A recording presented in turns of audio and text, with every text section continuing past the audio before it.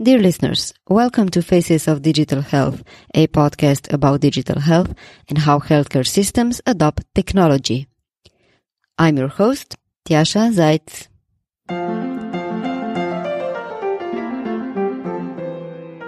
Remember that warm, fuzzy feeling Christmas music gives us? That positive sense about the new year and new opportunities that are just a few days away?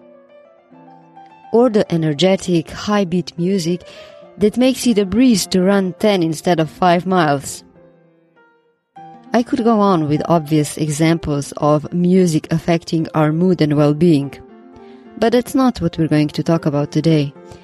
You will hear how music is being scientifically researched and designed to serve as a digital therapeutic.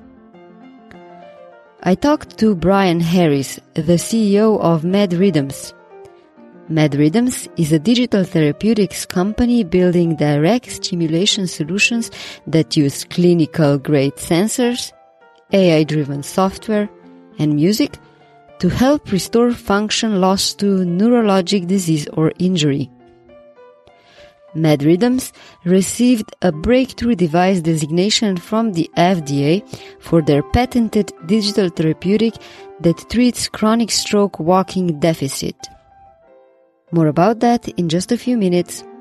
Enjoy the show and do check the recap on our website www.facesofdigitalhealth.com. And if you haven't yet, do subscribe to the podcast to be notified about new episodes automatically. Now, to music.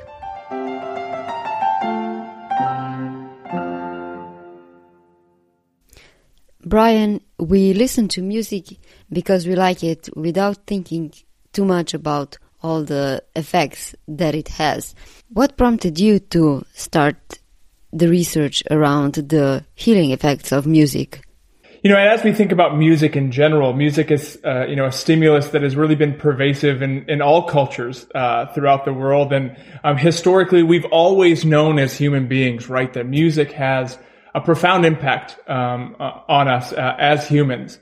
But it really has been just the recent, 20 to 30 years that have shown us through advancements of neuroscience and neuroimaging research that has really shown from an objective and neuroscience perspective just how profound that impact can be. And for me, growing up, I'm from Maine, originally from a very small town in Maine, and I always loved music and loved performing and loved being a part of music and connecting with music in that way. And as I was thinking about sort of profession, college, post-college, what it would look like, I actually stumbled by accident on the field of music therapy and thought, the idea of using music to help people seemed very compelling to me. I knew that the future for me always was going to involve music as an important part of my life in some way, more than just a hobby. But I also knew that music education was really not the right approach for me either. So music therapy, the idea of using music to help people, just made a lot of sense. And then the more that I sort of dove into the literature and dove into the science, it just blew me away that there was this body of evidence that showed that music could have a profound impact and really universal impact on the human brain, from things like movement and language and cognition across the board, actually allowing us to think about music less so through a social science lens or how music makes us feel, but really through the lens of neuroscience objectively of how music can literally impact our brains. And that's really what got me started. The link between music and emotions has been accepted for a long time. It makes total sense for us because we feel differently if we listen to different music. But can you perhaps tell us a little bit more about when did researchers start to look at how listening to music could impact physiological problems? Yeah, well, it's really interesting because I think if we look at the history of, music and health research, it seems that we've always known, as you have said, that music has its impact on emotions and on humans in general. that I think if we look back historically, even the field of music therapy in general was founded in about the mid-1950s, where we started to see that music could actually have a tangible impact on health. I think that as the founders of music therapy were doing this research, understanding it from a brain perspective is actually what they were looking for. They were trying to understand, more objectively than just how it makes us feel. How can it have an impact on physiology? But technology and research capabilities weren't there yet. And it was about as we think about specifically related to med rhythms, and, we'll dive more into this in a bit, but we're really focused on the impact of music and specifically rhythm to engage the motor system to improve walking, and improve movement.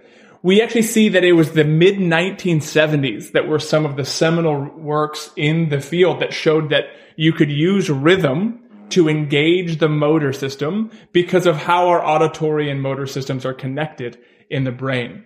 And that was really the first look into the idea that we could use rhythm as an external cue to change physiology or how somebody moves.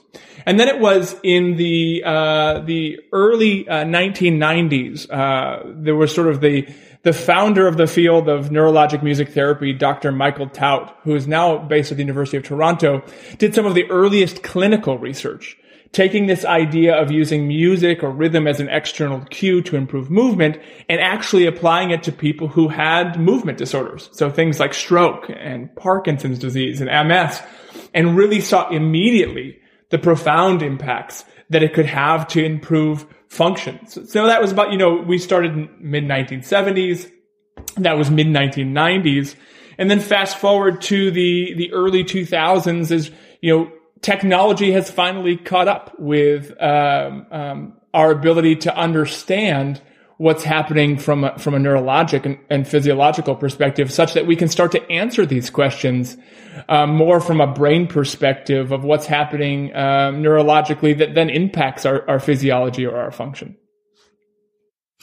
So for an illustration, can you perhaps describe a bit how do therapies with music look like for patients with stroke, Parkinson's disease, cerebral palsy, or traumatic brain injury? And what role do wearables and technological devices have in this story?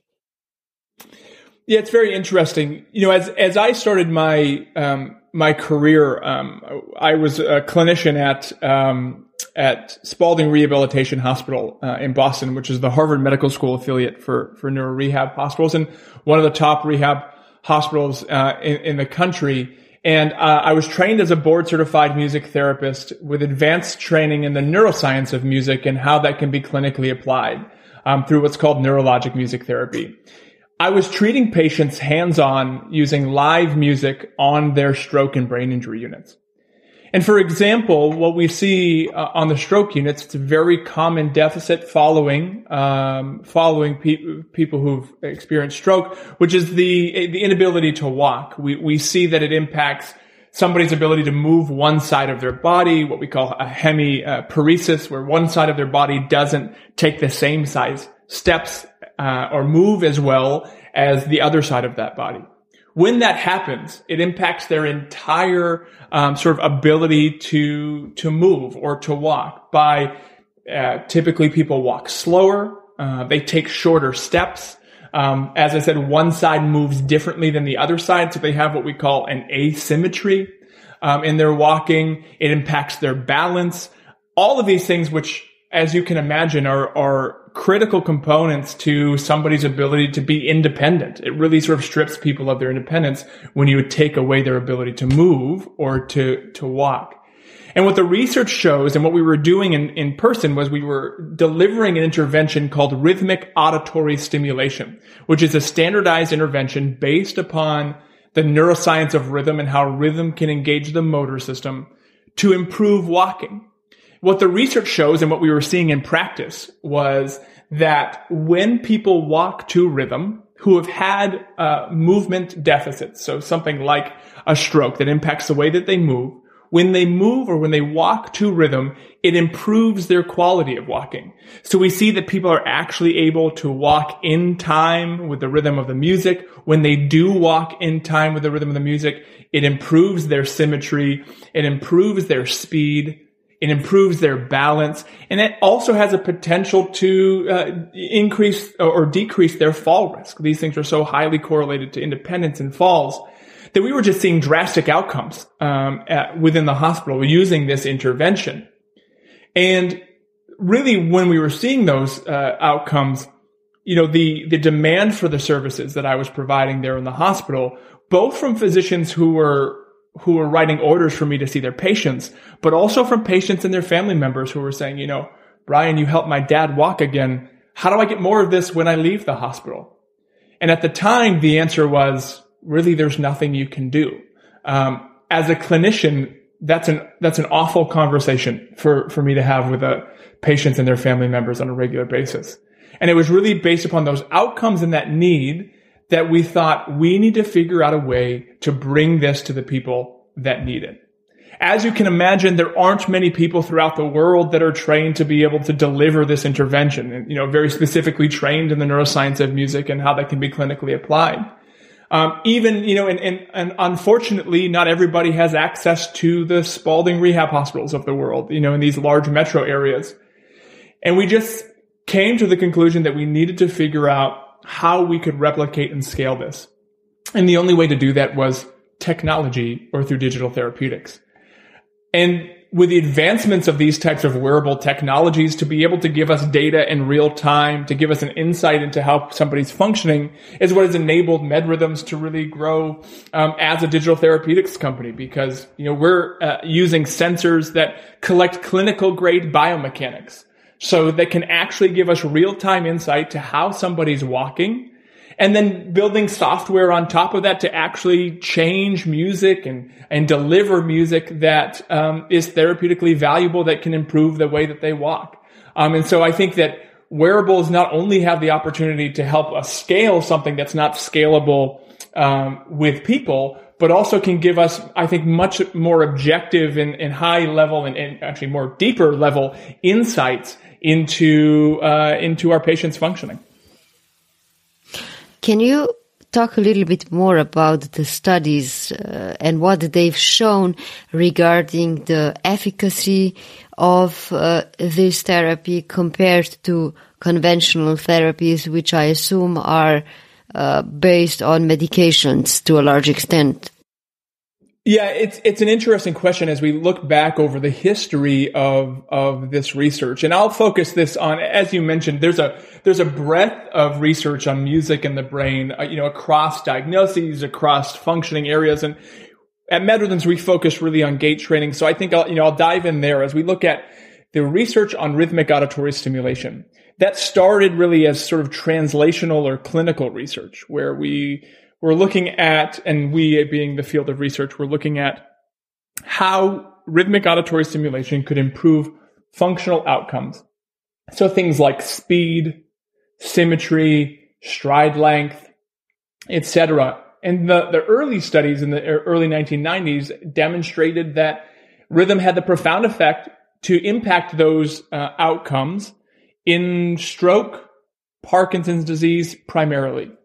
Since then, over more recent years, those studies have been replicated in cerebral palsy, in traumatic brain injury, in MS, and also actually in the aging population as well, that rhythmic auditory stimulation can improve outcomes in walking in those who are not neuro-impaired. From there, it's been very interesting over recent years with the advancements, as I said, of neuroimaging and neuroscience research, that we've also started to be able to understand this from a more deeper or neural perspective. Number one being, there's been recent research showing how rhythmic auditory stimulation can actually impact dopamine, which what we know about dopamine is that it's important for movement in those specifically who have Parkinson's disease.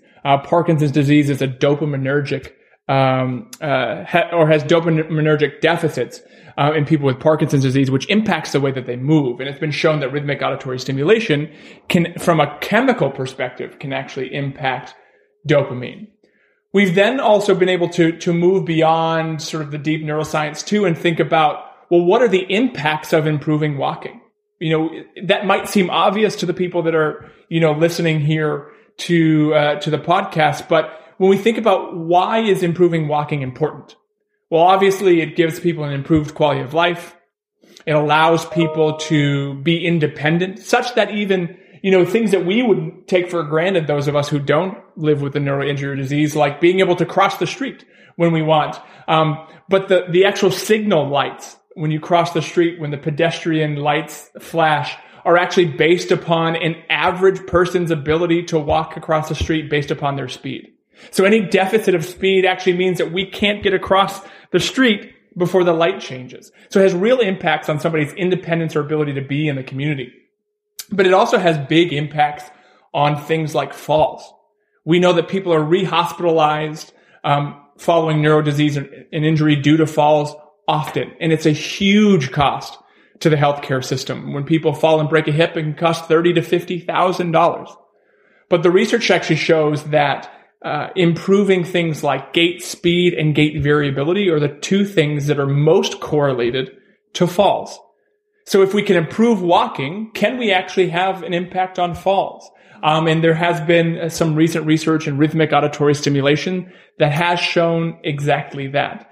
It has shown that we can improve walking, but also we can reduce falls by purposefully using this intervention. So we're really starting to see this foundation and breadth of research supporting from a clinical to a neuroscience perspective, and then also sort of translational into what do these improvements mean.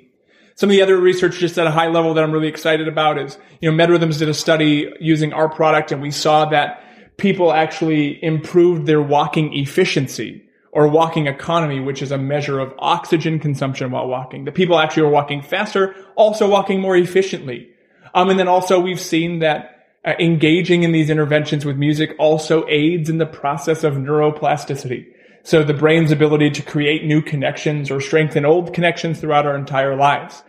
So really this breadth of research that is quite compelling and exciting for our ability to impact healthcare. You mentioned before that one of the things that was frustrating for you as a clinician was that you had to tell patients that once they leave the hospital, there's nothing that you can do for them. So how does MedRhythms work? How is it accessible? How do patients get to use it? We have built our digital therapeutic to replicate rhythmic auditory stimulation autonomously without the need of a clinician present. So we've built a platform that uses sensors that connect to the shoe that collect clinical grade biomechanics in real time. So we can collect all of that data about how somebody's walking. So all those parameters that I previously mentioned being symmetry, stride length, speed, all those things that I would look at as a clinician, our sensors can now pick that up and analyze that data in real time, which feeds into our software algorithms, which are based upon a mobile device. And then based upon that data that's coming in, we augment music or we change music parameters. So we change the tempo of music, add rhythmic salience to the music to make the music therapeutically valuable, to engage that damaged motor system to improve functional outcomes. And this happens in a closed loop manner over the course of a 30-minute session. So user walks, we collect the data hits our algorithms change music and deliver rhythmic auditory stimulation. And this closed loop happens, as I said, continuously over the course of an entire session. And so we've really essentially taken the clinical thinking of a clinician trained in rhythmic auditory stimulation, and we've turned it into an algorithm to be able to do this autonomously, to push people to improve their walking speed and their walking quality, and do it safely. How many partners do you have? In 2019, you partner up with the Swiss company GateUp, which basically has world-leading scientific expertise in motion analysis for over 18 years. What kind of other partners do you have? Yeah, so as we think across the organization, our strong partners really are, we have, as you mentioned, a partnership with GateUp for the biomechanical sensors.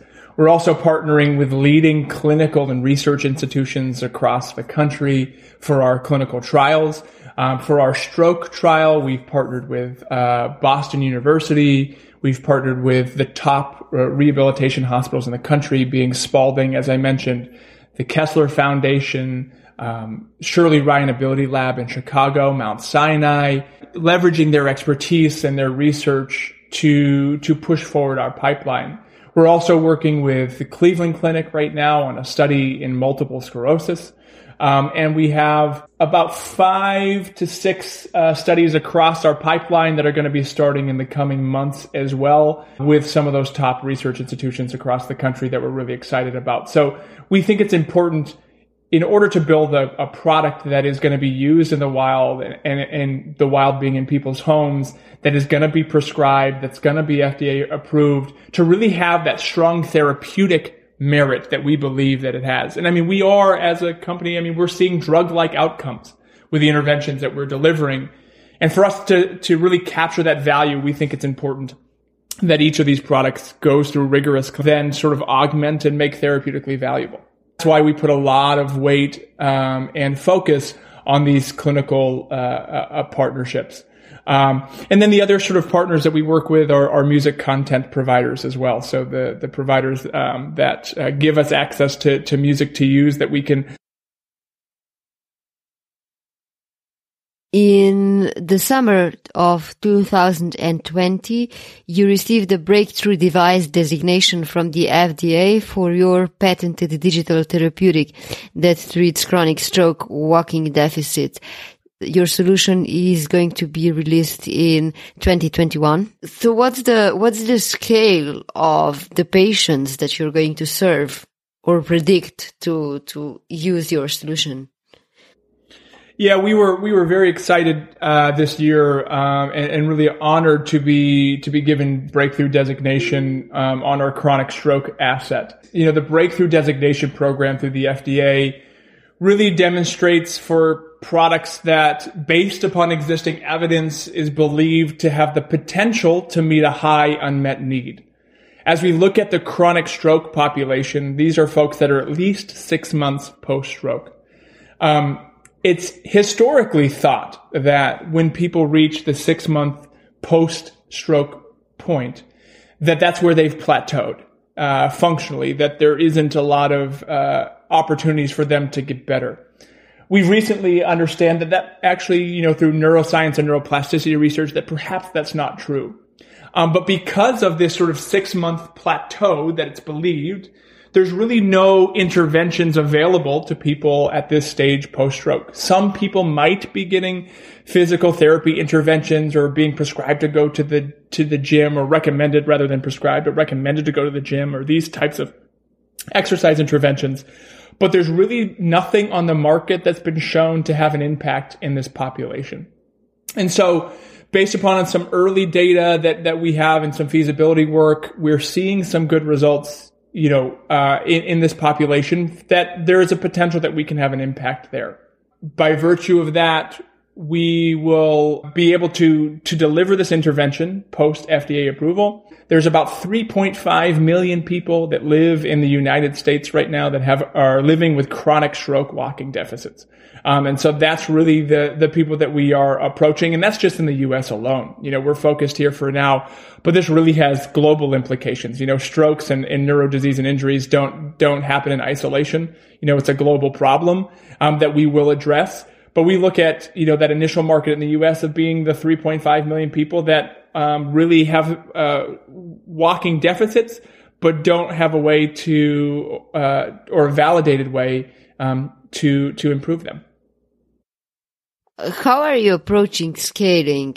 And what I mean by that is making your solution available to patients, because one of the common issues that digital therapeutics face is that it's hard to get them reimbursed, because in order to do that, the insurance companies have to have a definition of or a number, that's used for billing purposes.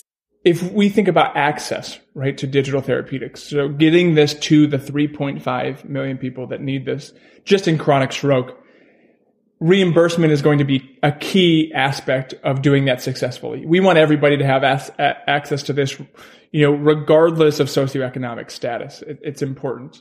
And so we are approaching this in the same way where we are focused on getting reimbursement. I believe that step one to that is developing good clinical outcomes and good clinical research, which we're well on our way to show that this works, that we can use that as data to support our efforts in reimbursement.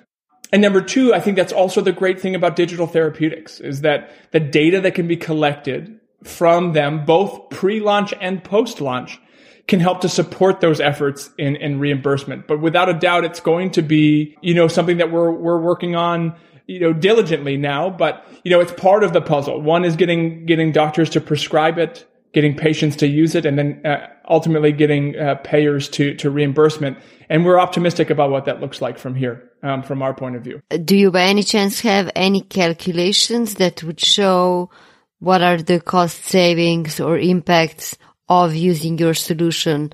That's what usually works for insurers and payers.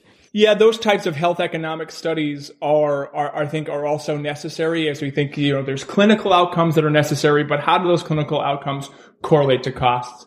In our, the world that we live in improving walking and fall prevention, we can see those, cost savings in terms of, the lack of hospitalizations or the decrease of hospitalizations, the decrease of falls, improving independence, improving walking speed, have all been shown to have actual impacts on healthcare utilization. Those are numbers specifically that I can't share at the moment because they're sort of underway. However, there is serious cost benefits here. But, these are the things that all digital therapeutics companies are going to really need to be focused on into the future, is how do we show clinical impact, but also how do we show economic impact by virtue of improving those outcomes.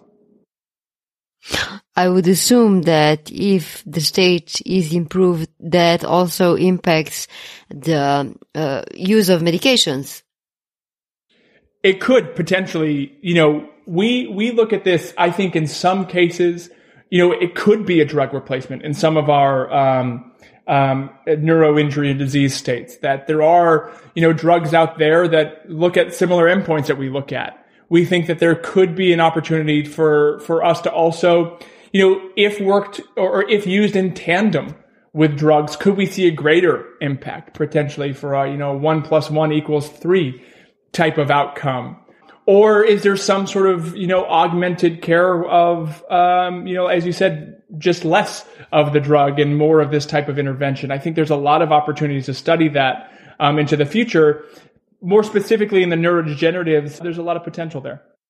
With what kind of patients are you mostly working at the moment? Can you illustrate through an example of how, when you're working with a patient, how the therapy looks like? How do you personalize the music and the rhythm for a specific patient?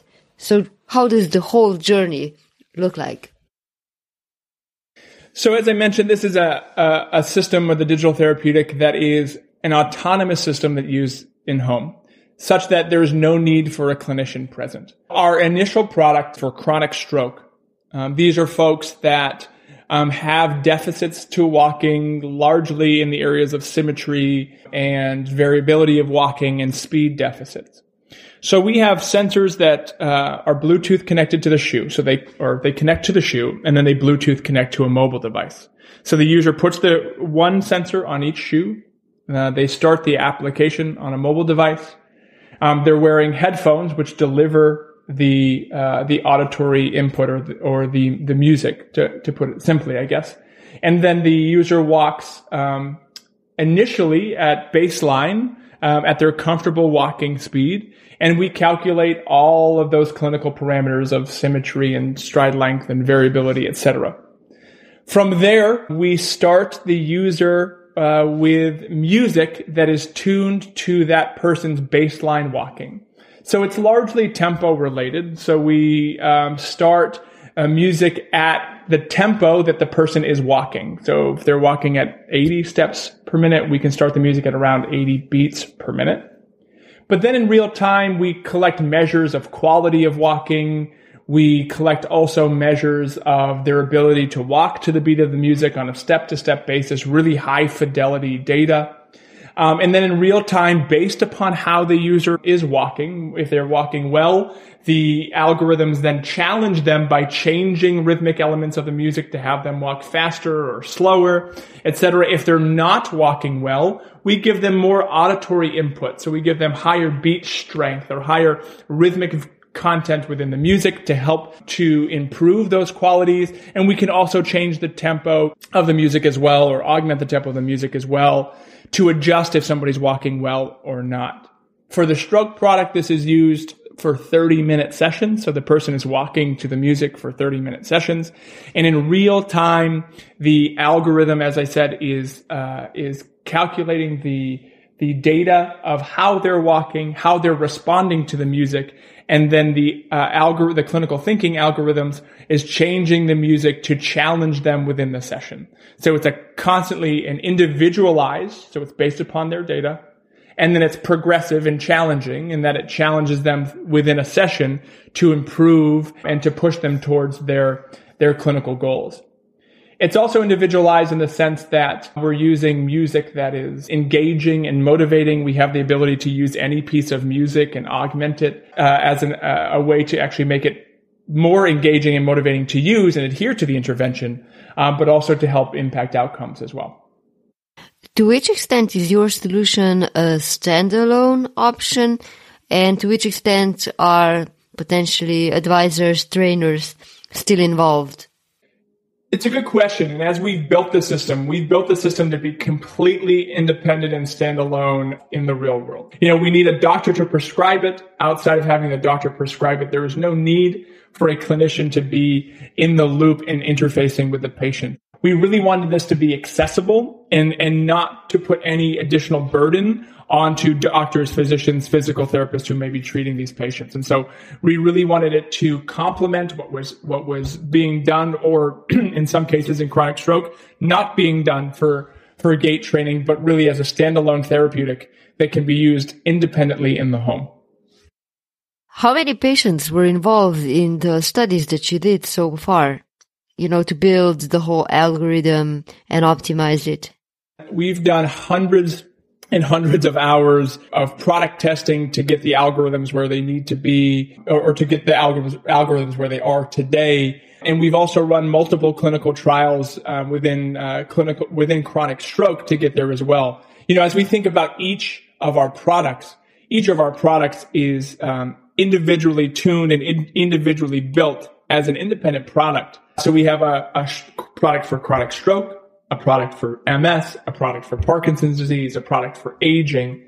And each one of those products requires intensive testing and retesting to build the algorithms to get them clinically right to respond to that disease state. Because how we respond to somebody who has Parkinson's disease from an auditory and rhythmic perspective and clinical perspective is different than how we respond to somebody for stroke. So each one of our products undergoes tremendous amounts of product testing with stroke survivors or people living with PD or people living with MS to build the algorithms, and then run through the clinical trials as well to prove efficacy of those algorithms. Given everything we've said regarding the impact music can have on our well-being psychologically and physiologically, is there any advice, that you can give us in regards to how we can, should, or could listen to music and use it for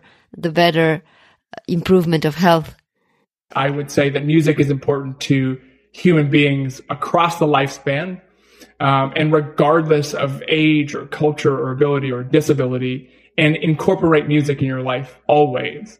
But we really need to be thoughtful and purposeful about how we use music in a medical way to improve outcomes.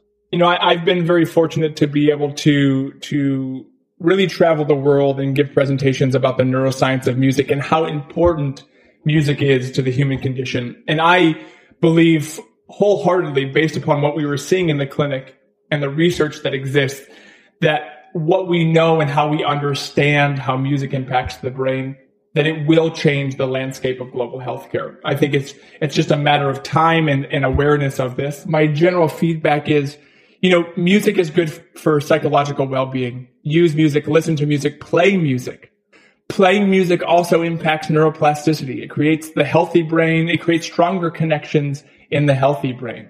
Incorporate music in education. If administrators and legislators and administrators in schools understood what we know now about how music can be used to improve outcomes, that they would never dream of cutting a music program in education because it's that important. It's been shown to have correlations to improved education outcomes, improved mental health outcomes. It's drastically important. And I think that that's an important foundation to set, because as we think about how it's used for rehabilitation, to improve outcomes, that's where it becomes a little bit more nuanced and a little bit more difficult to say, if you don't have a therapist, if you don't have a digital therapeutic to do this, to just use music. Because as we know, specifics for MedRhythm's case, I get asked this question all the time about, well, how can I just use music? What playlist can I listen to improve the way that I walk? Or what genre of music can I listen to improve the way that I walk? And really, that's not the case, because we have to use music purposefully and clinically and therapeutically in order to see the outcome if we're trying to rehab a function. So just passively listening to music does not change the way that somebody walks. Randomly listening to music also does not change the way that somebody walks. And in fact, may be more dangerous for that person if they're trying to walk to music that is not at the right tempo, with not the right beat salience and not the right rhythmic parameters, that actually could have a negative impact on them.